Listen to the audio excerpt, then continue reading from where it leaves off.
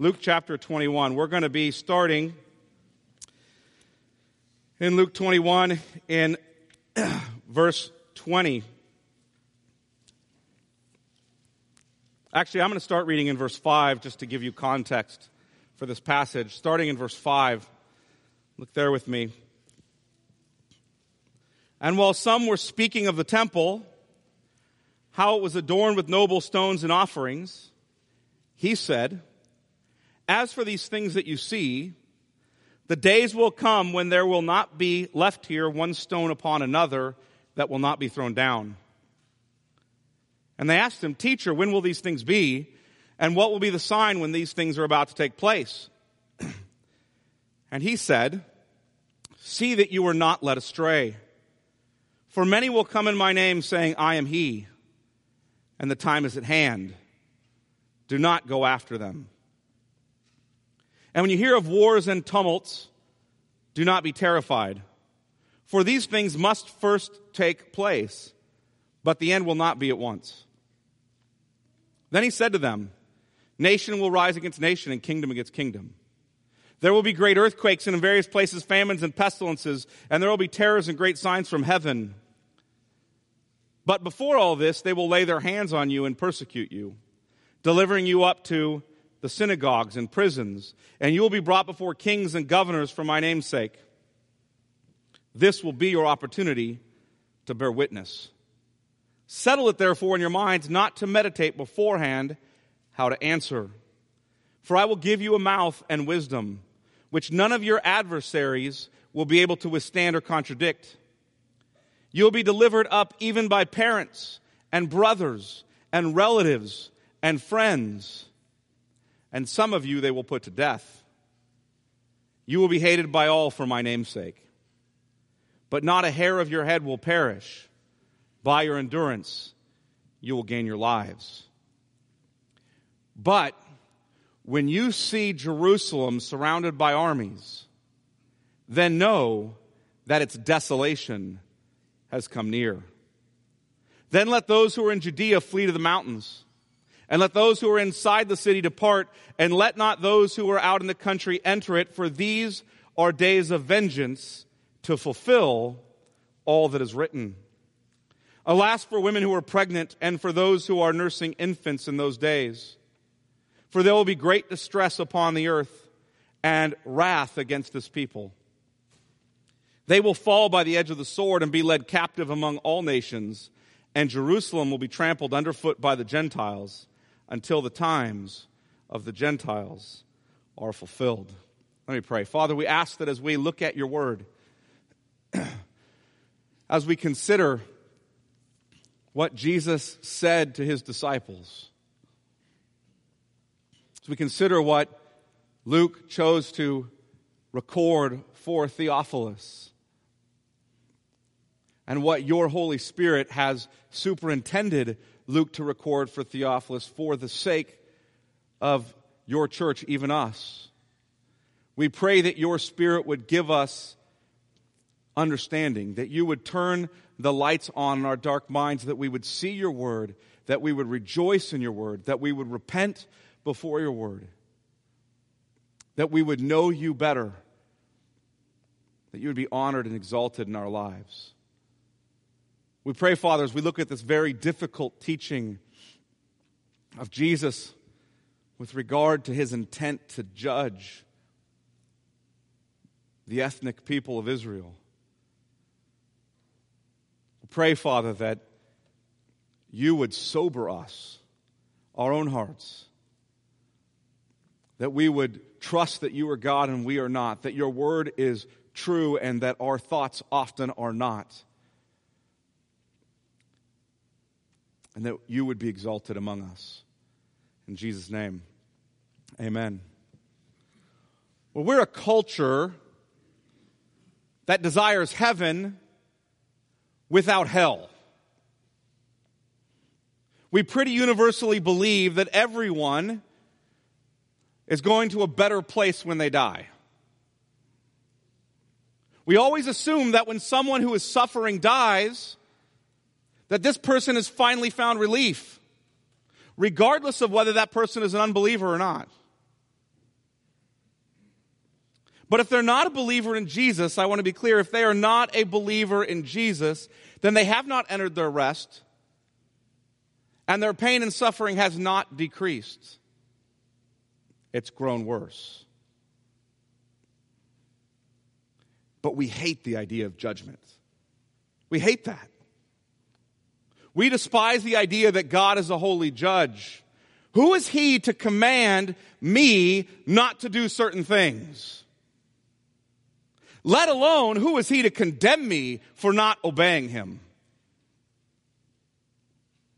See, he can save me, but he can't be my king. Right? He can rescue me and redeem me, but he can never tell me what to do. He can forgive me, but he can't command me to repent. He can reward me, but he can never judge me. Yet the Bible is clear that God can and will judge you. He can do so because he's a sovereign God, and he will do so because he is a holy and just God.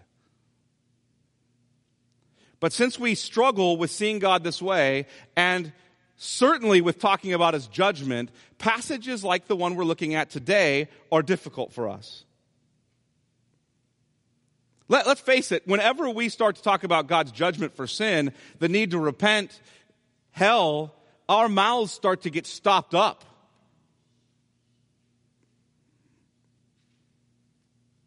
In this text, Jesus explains that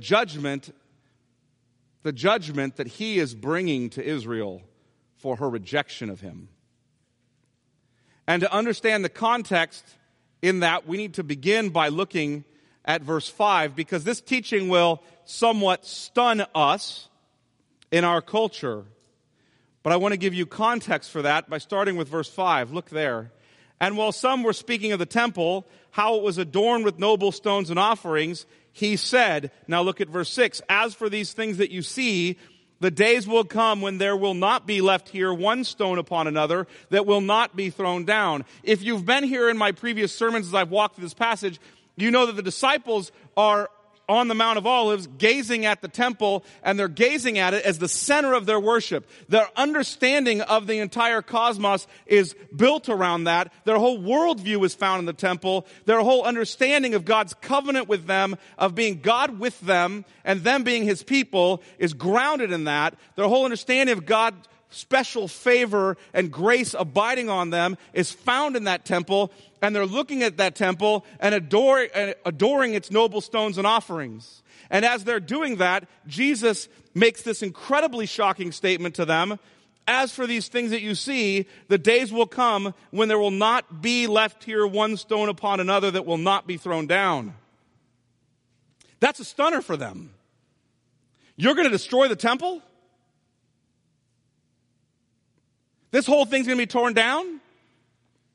They understand immediately that that has to do with God's judgment with regard to them. In fact, Matthew makes that very clear to us in the way that he records the story, which is a bit different from Luke because of different agendas they have in recording the story. But Matthew actually goes on to tell us the disciples follow up with questions. Well, when will these things be? And when will the end of all things be? And when will be your coming? In other words, they hear about the destruction of the temple and they immediately think that's the end of all things, and that's when you're returning. And so the disciples ask in verse 7, what are going to be the signs that this day will have arrived? Look there. And they asked him, Teacher, when will these things be? And what will be the sign when these things are about to take place? What are the signs so we know this day's arrived? Now, what's interesting is in verse 8 through 18, Jesus goes down and talks about all these things the disciples will experience. You'll experience earthquakes, and you'll experience nations warring against nations, and you'll experience personal persecution, being dragged before synagogues and councils, and you're going to experience all of that stuff, but none of those things are the sign. In fact, people will come during those things, false teachers will come to you and say, these things are the sign. He's coming, and he says, don't follow after them. Now in verse 20, he turns to where he says, now here's the sign. Look there. But when you see Jerusalem surrounded by armies, then know that its desolation has come near. See, here's the sign that the temple is about to be destroyed. That these things, the destruction of the temple, are about to take place. When you see Jerusalem surrounded by armies, then know that its desolation has come near. So today, as we look at this sign that Jesus finally gives them, as we look at that, I want you to see 4 aspects of Jesus' teaching about the judgment of Jerusalem. So I'm going to go over 4 aspects about Jesus' teaching of the judgment of Jerusalem. And then what I'm going to ask is, I want to ask the question and answer the question, how does this apply to us? And you're going to see why I'm going to ask that question in a minute. So let's start with the first sign, or the first aspect of Jesus' judgment of Jerusalem. The first aspect is the sign of the judgment of Jerusalem. What is the sign of the judgment of Jerusalem? Look at verse 20. But when you see Jerusalem surrounded by armies, then know that its desolation has come near. Here's your sign that the temple is about to be destroyed. Jerusalem will be surrounded by armies. When you see that, know its desolation has come near. Now, Matthew picks up this same idea. He uses the word desolation as well, but he explains it a little bit more fully in a Jewish context. Look at Matthew 24 and verse 15, if you'll turn there to Matthew 24 and verse 15.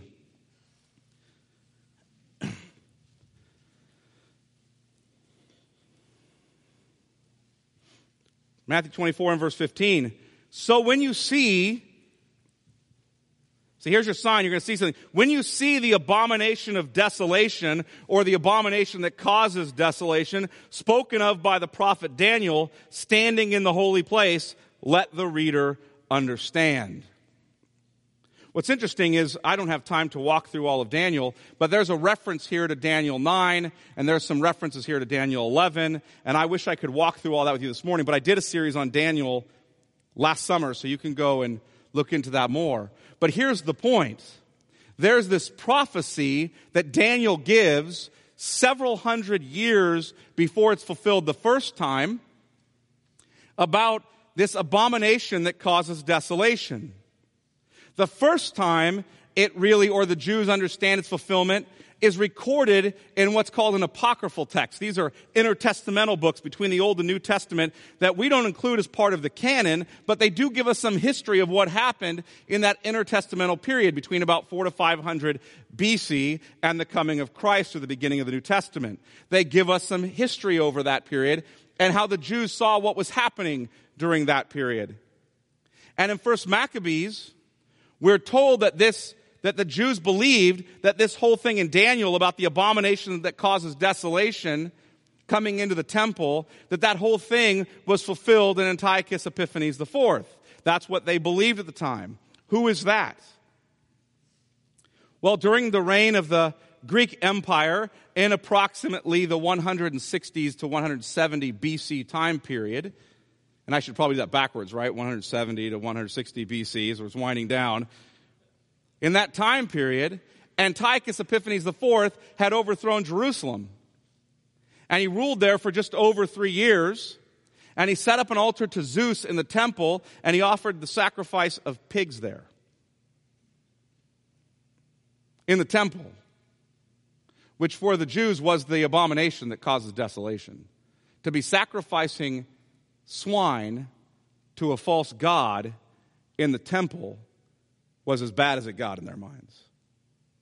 And Antiochus Epiphanes had chased them out and ruled them quite brutally until there was the Maccabean revolt, led by some priests, some Jewish priests, who led a revolt. And the Jews eventually, to shorten the history, you can read it in 1st, 2nd Maccabees if you want to spend time reading that history, but the Jews eventually ran him out. They ran him out of the city on the 25th of Chislev, which is approximately December 25th. They ran him out, and on that day they tore down the altar to Zeus. They built an altar to God, and they began offering sacrifices to Yahweh once again. And they celebrate that time with a festival every year that we know of as Hanukkah. And what Jesus is saying is, I want you to understand, reader, what Daniel was talking about, he knows that they all believe that was fulfilled with Antiochus Epiphanes IV. But what he's saying is, no, there's an even greater fulfillment of that. There's not just one prophetic fulfillment of that. There's an even greater one. You need to understand, there's an even greater one, and it's going to happen when you see the armies surrounding Jerusalem.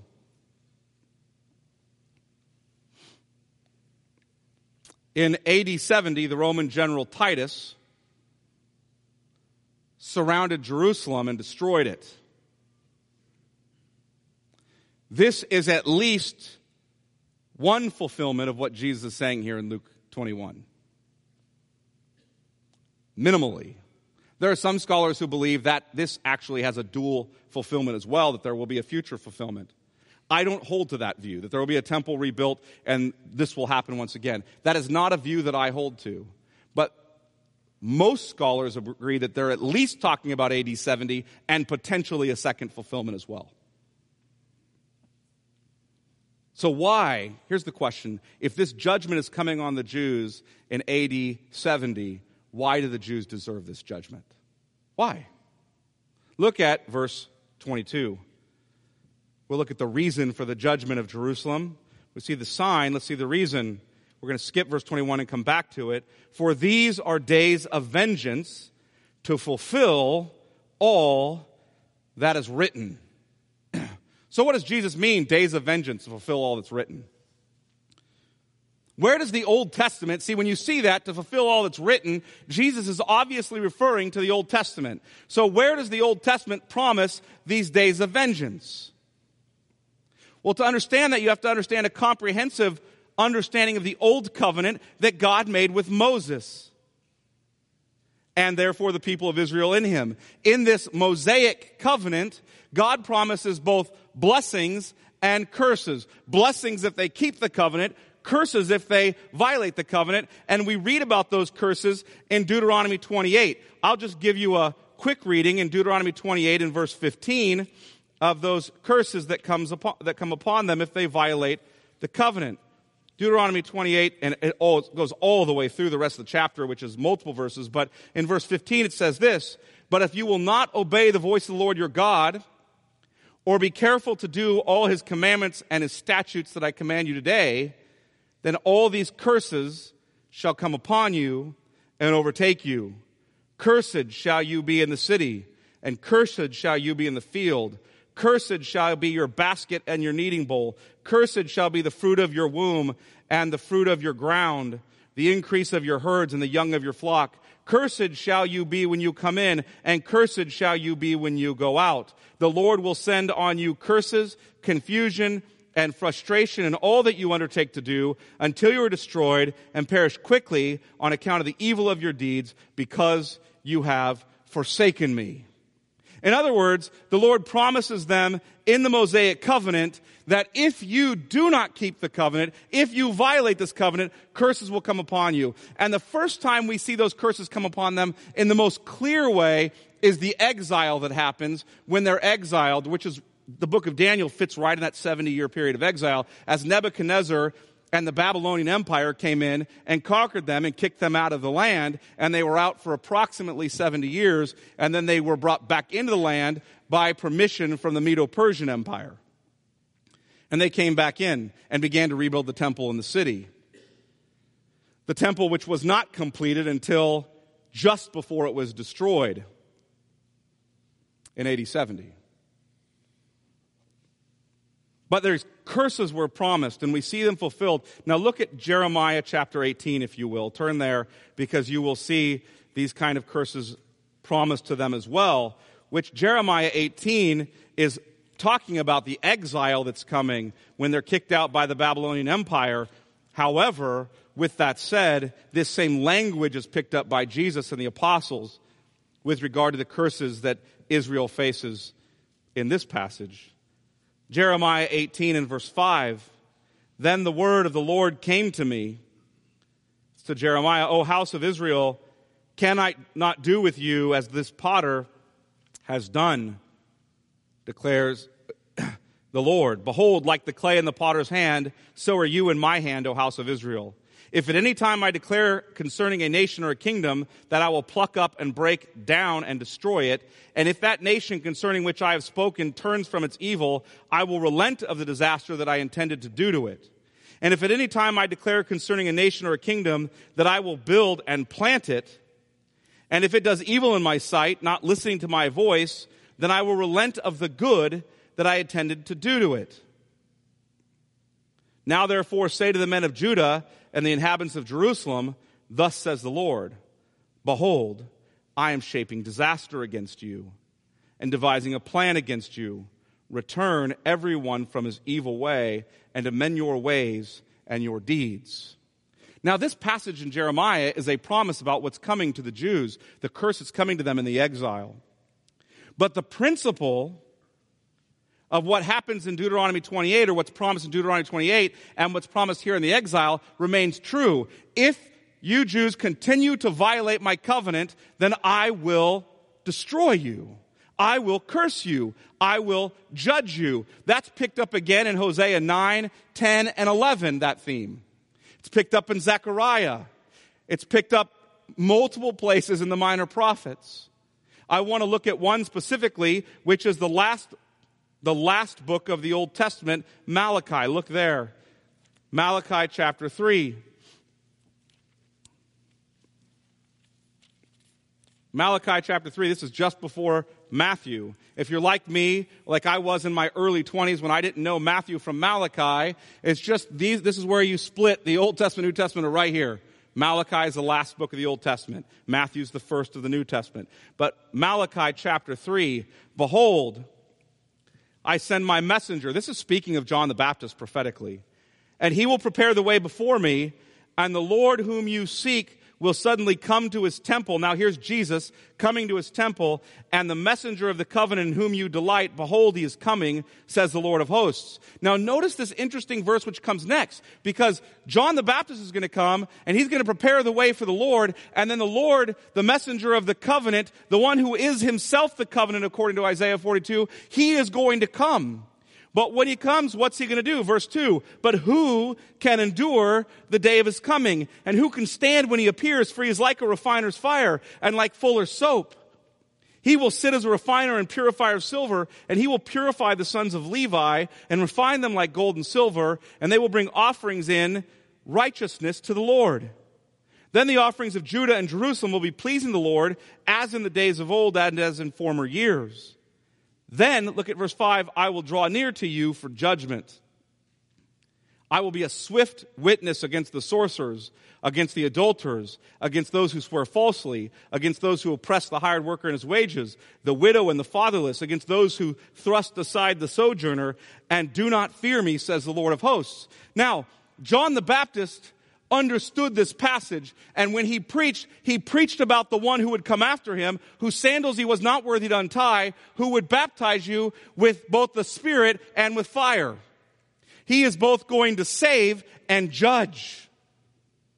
And John the Baptist, at some point in his life while in prison, begins to be confused about the fact that as Jesus is going around preaching, Jesus is healing diseases and caring for people and proclaiming the year of the Lord's favor, and proclaiming great grace and mercy and compassion for the people. And John the Baptist is saying, are you the one? I thought you were going to come and judge people. I knew you were going to save. I also thought you were going to judge. Where's that? And Jesus comes back and says, listen, this is the year of, or the time of salvation. This is the year of the Lord's favor. This is what I'm doing right now. But Jesus is coming to judge. And the first manifestation of that judgment is talked about multiple times in Luke. And it's coming against Israel, ethnic Jews specifically, initially, for their violation of the Mosaic covenant. And for their violation, for their failure to understand that the new covenant in Christ has come. Look at Luke chapter 11.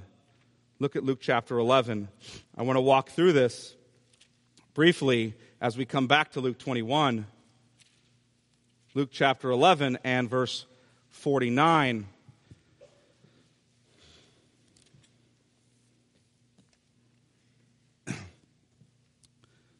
Therefore also, the wisdom of God said. Now listen to what the wisdom of God said. Jesus is telling us the wisdom of God said. I will send them, here's the Lord speaking, I will send them prophets. This is talking about ethnic Israel. I will send them prophets and apostles, some of whom they will kill and persecute, so that the blood of all the prophets shed from the foundation of the world may be charged against this generation. From the blood of Abel to the blood of Zechariah, who perished between the altar and the sanctuary, yes, I tell you, it will be required of this generation. Hear that? Judgment is going to come upon this generation for the rejection of God's prophets in the Old Testament, for the rejection of God's apostles, for the rejection of God's Christ. Look at chapter 19 of Luke and verse 41. Chapter 19 and verse 41. And when he drew near and saw the city, that's the city of Jerusalem, as he's coming in the last week of his life, he wept over it, saying, would that you, even you, had known on this day the things that make for peace, but now they are hidden from your eyes. For the days will come upon you when your enemies will set up a barricade around you and surround you and hem you in on every side. When you see Jerusalem surrounded by armies, know that its desolation has come near. The day will come when these armies will surround you and tear you to the ground, verse 44, you and your children within you, and they will not leave one stone upon another in you, because you did not know the time of your visitation. What's he talking about there? The entire Old Testament, all of the covenants, all of the promises, all of the prophecies were pointing forward to me and the time of your visitation when I would come to save you, and you didn't know that day. Instead, you rejected those promises, you rejected those prophets and killed them. And you're going to reject and kill me. And your judgment will come swiftly against you. Jesus doesn't say that with delight. He says that with tears in his eyes as he weeps over the city. Now look at chapter 20, verse 9. Jesus begins to tell them a parable. And he began to tell the people this parable. Now you want to hear this. A man planted a vineyard and let it out to tenants and went into another country for a long while. When the time came, he sent a servant to the tenants so they would give him some of the fruit of the vineyard. But the tenants beat him and sent him away empty-handed. And he sent another servant, but they also beat and treated him shamefully and sent him away empty-handed. And he sent yet a third. This one also they wounded and cast out. This is talking about the Lord sending prophets to Israel. Then the owner of the vineyard, that's the Lord, said, what shall I do? I will send my beloved son. Perhaps they'll respect him. But when the tenants saw him, they said to themselves, this is the heir. Let us kill him so that the inheritance may be ours. And they threw him out of the vineyard and killed him. What then will the owner of the vineyard do to them? He will come and destroy those tenants and give the vineyard to others. When they heard this, they said, surely not. But he looked directly at them and said, what then is this that is written? The stone that the builders rejected has become the cornerstone. Everyone who falls on that stone will be broken to pieces, and when it falls on anyone, it will crush him. You hear what Jesus is telling them? You've rejected God's prophecies, God's prophets, God's promises. You've rejected God's Messiah. And you will be judged for it. Not one stone of that temple will be left upon another. It will all be torn down. Your city will be hemmed in around every side by your enemies, and they will destroy you. Jesus gives these warnings. I want you to hear this context in Luke 21. He gives these warnings in Luke 21 to his disciples so that they will respond appropriately when they see this judgment coming. I want you to know the sign. When you see these armies surrounding Jerusalem, flee. Flee. Get out. For judgment is coming. A few days before Jesus' own crucifixion, he is concerned about the well-being of his disciples. What love he has for them. So what is to be their response? How should they react to all this? Look at Luke chapter 21 and verse 21, and we'll look at verse 23 through 24. So let's look at verse 21 first. The response to the judgment of Jerusalem. Then let those who are in Judea flee to the mountains, and let those who are inside the city depart, and let not those who are out in the country enter it. Say, flee to the mountains, get out. And if you're already outside the city, don't come back. Now look at verse 23. Alas for women who are pregnant and for those who are nursing infants in those days. For there will be great distress upon the earth and wrath against this people. That's speaking of Israel. They will fall by the edge of the sword and be led captive among all nations, and Jerusalem will be trampled underfoot by the Gentiles until the times of the Gentiles are fulfilled. Say flee because it's going to be ugly. Get out of the city when you see those armies surrounding it because it's going to be bad. We're told by Josephus, a first century Jewish historian, not a Christian, as he wrote in the book The Jewish Wars. He wrote that book in about AD 75. And if you want to read a fascinating piece of history, go read Josephus' Jewish Wars, written in about AD 75. He talks about the siege on Jerusalem that happens in AD 70 as General Titus, who later becomes one of the Caesars, but at this point is the son of a Caesar, as General Titus surrounds Jerusalem. And Josephus tells us that as he surrounds Jerusalem, he comes in with his soldiers to destroy her, that over 1 million Jews were slaughtered in that siege. Over 100,000 were enslaved.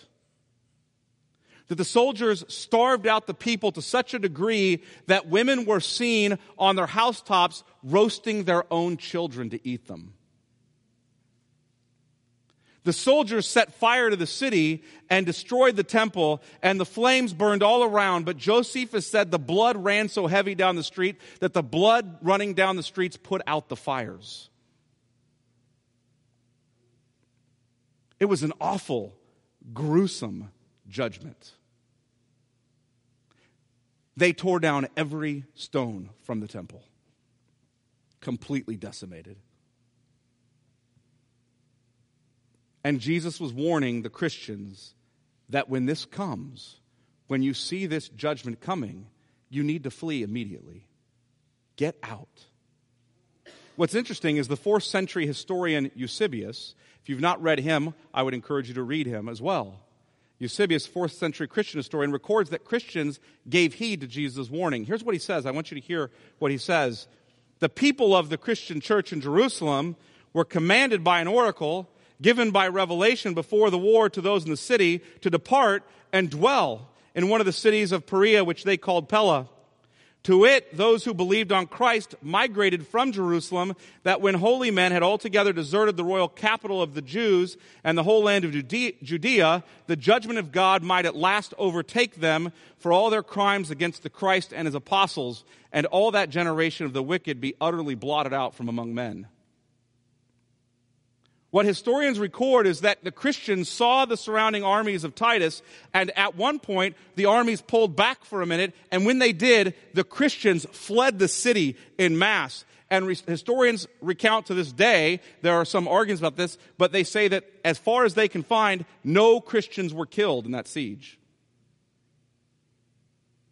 Because they listened to what Jesus said.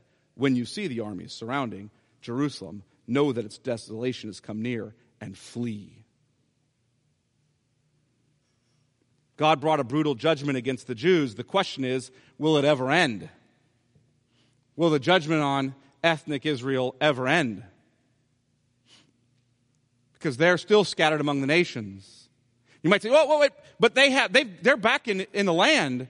In the 1940s, they went back in there, but there are still more Jews outside the land than there are in, one. And two, they've not rebuilt the temple. And three, they have never turned to Christ. So no matter what accounting you have of how those prophecies are fulfilled, in other words, whether you agree with my particular doctrine of the end times or not, you can't say that this time of the Gentiles has yet ended. Because the Jews have not yet turned to Christ, regardless of your perspective. I know that there are charlatans out there who want to tell you on the fact that this is the time. Follow me, look at my chart. Jesus says don't follow those guys. So let's look at the promise of an end to this judgment. The end of the judgment, verse 24. They will fall by the edge of the sword and be led captive among all nations, and Jerusalem will be trampled underfoot by the Gentiles until the times of the Gentiles are fulfilled.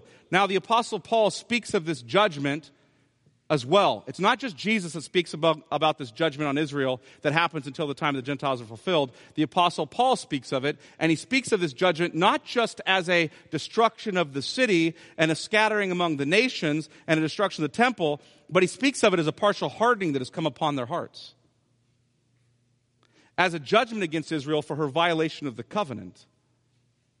However, Paul doesn't say that with joy either. See, when Jesus talks about the judgment that's coming to the city of Jerusalem and the temple, he doesn't do it with anything but tears in his eyes. And the Apostle Paul does the same as he talks about the judgment on ethnic Jews with great grief in his heart. He doesn't say it with joy. He desperately wants his Jewish brothers, according to the flesh, to be saved. In fact, he has great hope they will be saved. He tells us, I'm an ethnic Jew, and I'm saved. There are other ethnic Jews, according to the flesh, whom God is saving. And he knows that God will continue to save more ethnic Jews throughout history. So let's look at some of those passages. Look at Romans chapter 10 with me briefly. I want you to see Paul's brokenheartedness about this. As he talks about this judgment that's come upon Jerusalem that ends when the time of the Gentiles or the times of the Gentiles are fulfilled. But look first at chapter 10 and verse 1. Brothers, my heart's desire and prayer to God for them. That's talking about his brothers according to the flesh, his kinsmen, ethnic Jews. My heart's desire and prayer to God for them is that they may be saved. See, they're not saved, so I'm praying they will be. For I bear them witness that they have a zeal for God, but not according to knowledge. See, they're zealous for God, but they don't know the truth. For being ignorant of the righteousness of God and seeking to establish their own, they did not submit to God's righteousness. For Christ is the end of the law, the telos of fulfillment for righteousness to everyone who believes. See, they don't know about Jesus. They're seeking to establish their own righteousness, and they don't know that the righteousness of God came in Christ. And so they're not saved. And that breaks my heart. And I would rather, he says, be accursed myself in Romans chapter 9, so that they would be saved. And it's my heart's desire and prayer that they would be saved, that they would come to know the Christ. And he goes on in chapter 11 and asks this incredible question, verse 1. I ask then, has God rejected his people? And here he's speaking about these ethnic Jews. He says, by no means. For I myself am an Israelite, a descendant of Abraham, a member of the tribe of Benjamin. See, God hasn't rejected all ethnic Jews because I'm saved. And I'm an ethnic Jew. Further, verse 2, God has not rejected his people whom he foreknew. Do you not know what the scripture says of Elijah, how he appeals to God against Israel? Lord, they've killed your prophets, they've demolished your altars, and I alone am left, and they seek my life. See, Elijah's like, hey, listen, I'm the only believer left. And God responds, but what was God's reply to him? I have kept for myself 7,000 men who've not bowed the knee to Baal. In other words, I have a remnant. And he says in verse 5, so too at the present time, right now, Paul's saying, right now as he's writing, there is a remnant chosen by grace. So he is saving ethnic Jews still. In fact, Paul talks about the end of all of this in verse 25. If you go there, chapter 11, verse 25, lest you be wise in your own sight. He's speaking to the Gentiles now. Don't be prideful just because more of you are coming to Christ than you see ethnic Jews coming to him. Lest you be wise in your own sight, I want you to understand this mystery, brothers. A partial hardening has come upon Israel. Some of them are hardened until the the fullness of the Gentiles has come in, and in this way all Israel will be saved, as it is written. And he goes on. Listen, whatever you think of Romans 11:25, here's the point. Paul believes God will not fail to save even one of his elect. Will not fail to save even one of his elect. Further, Jesus and Paul both tell us that the temporal judgment against the ethnic Jews will come to an end. It will. It'll come to an end at the end of all things. How all the end of all things shakes out is not my purpose this morning. But it will come to an end. Depending on how various scholars take this verse, there will either be a mass conversion of ethnic Jews to Christ, or Paul's speaking about the conversion of Jews throughout history. And I don't have time to unwrap that this morning. The point is, this partial judgment upon Israel will come to an end, and all God's elect will be saved. Here's a question. How does any of this apply to us? See, because if this passage in Luke 21 is largely about Jesus warning the disciples that the destruction of Jerusalem is coming, that he's going to judge the Jews, and if that is fulfilled in AD 70, then how does it apply to us?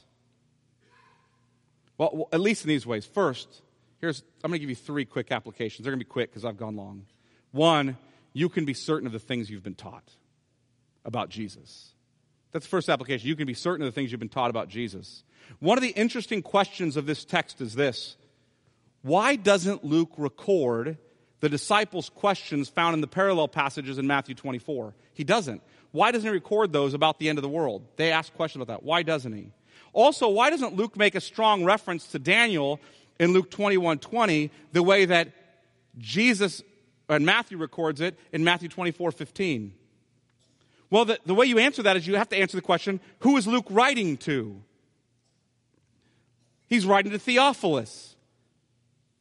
Theophilus is a Gentile.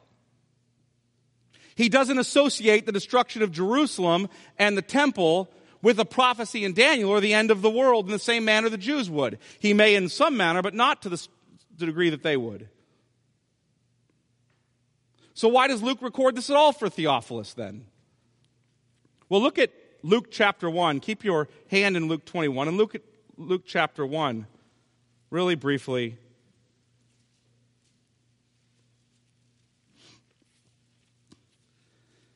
Luke records for us in his introduction in verse 1, inasmuch as many have undertaken to compile a narrative of the things that have been accomplished among us, just as those who from the beginning were eyewitnesses and ministers of the word have delivered them to us, it seemed good to me also, having followed all things closely for some time past, to write an orderly account for you, most excellent Theophilus. Why? Verse 4, that you may have certainty concerning the things you've been taught. Why does Luke 21 help with his Theophilus' certainty? How does it accomplish Luke's purpose for writing to Theophilus and thus to the church? Because Jesus told us that these armies would surround Jerusalem and destroy Jerusalem and the temple 40 years before the events. Further, Luke wrote this prior to Theophilus having seen or heard about these events, and I would argue prior to these events even occurring. Which means that as Theophilus is reading this text, and as the early church, who is also being circulated to, is reading this text and heeding these warnings, they have certainty that what they've been taught about Jesus is true because they're seeing it fulfilled. They're seeing his promises come true. That would give you certainty, wouldn't it? So when Theophilus hears that Titus destroyed Jerusalem in AD 70, don't you imagine he had a greater certainty in what he believed? There's an apologetic import to this, is what I'm saying. You can trust the word of the Lord because his word is always true. Second quick application, you will receive the judgment of God unless you trust in Jesus. That's a less popular one than the first quick application. You will receive the judgment of God unless you trust in Jesus. Think of this. If this is what his judgment looks like for one city and people who reject him, what will it look like when he comes in judgment on the whole world? I guess the question is, are you someone who has not trusted in Jesus? See, if you haven't trusted in him, your fate is grim. The judgment of Jesus against the world upon his return will be far more horrific than anything that happened at Jerusalem in 70 AD. The eternal wrath of God against your sin is far more horrific than anything that's ever happened in the history of the world to anyone. And you will suffer that eternally for your sin if you don't look to Jesus. So Jesus calls us to flee to Christ. Flee to him now. Today is the day of salvation. Tomorrow may be the day of reckoning. I don't know when the great day of the wrath of the Lamb is coming, but when it comes, you don't want to be his enemy. So you look to him and be saved. He doesn't delight in the death of the wicked. He weeps over the lost. He desires for you to be saved. So look to him and believe and be saved. Third application. In destroying the temple, Jesus is making clear that there is only one priest and one sacrifice and one Savior, ultimately. We can't underestimate the importance of this. There are no competitors. Jesus is our only hope. He is the temple God with us. He is himself the substance of the covenant promises God makes to us. He is the final atoning sacrifice, the Lamb of God who takes away the sins of the world. He is our great high priest. There are no others. Christian, there is nothing you can do to satisfy God's wrath against your sin. God has saved you in Christ and him alone. He is the only mediator between God and man. He is the one under whose name all men must be saved. So lay down your attempts to appease God with your good works, and lay down your attempts to appease him with your sincere faith, and trust in Jesus alone. See, your good works and your sincere faith do not appease the wrath of God. Jesus appeases the wrath of God on your behalf at the cross. Repent not only of your sins, but repent of your damnable good works, for they often prevent you from seeing the gloriously good news that Jesus has saved you freely, graciously, lovingly, and everlastingly. Not because of anything you have done, but because of who he is and what he has done, to the praise of his glorious grace. Let me pray. Father, we ask that we would trust in your Son and him alone, that we would recognize that he is our only hope. He is gloriously good news for us. That we would flee the judgment to come for our sin by running to Christ and trusting in him. If there are any here who don't know you or trust in you, Father, we pray they would this morning. They would look to you in faith, that you would open their eyes and their ears, that you would give them hearts that believe. You would remove the heart of stone they have and give them a heart of flesh. Give them a gift of faith so they would repent and trust in Jesus and be saved. Father, we pray for those of us here who are believers, that we would not confuse our growth in holiness, which is a gracious gift of you, with the way we appease your wrath. That we would recognize that your Son Jesus appeased it for us. That he is our hope and our righteousness and our sanctification, and that we would walk in holiness out of joy and thanksgiving for what you've done, out of a desire to please you as our Father, not appease you as a wrathful God, out of a desire to give you great honor and glory, as we should, because of what your Son has done for us. We pray this in the name of your Son and for your glory. Amen.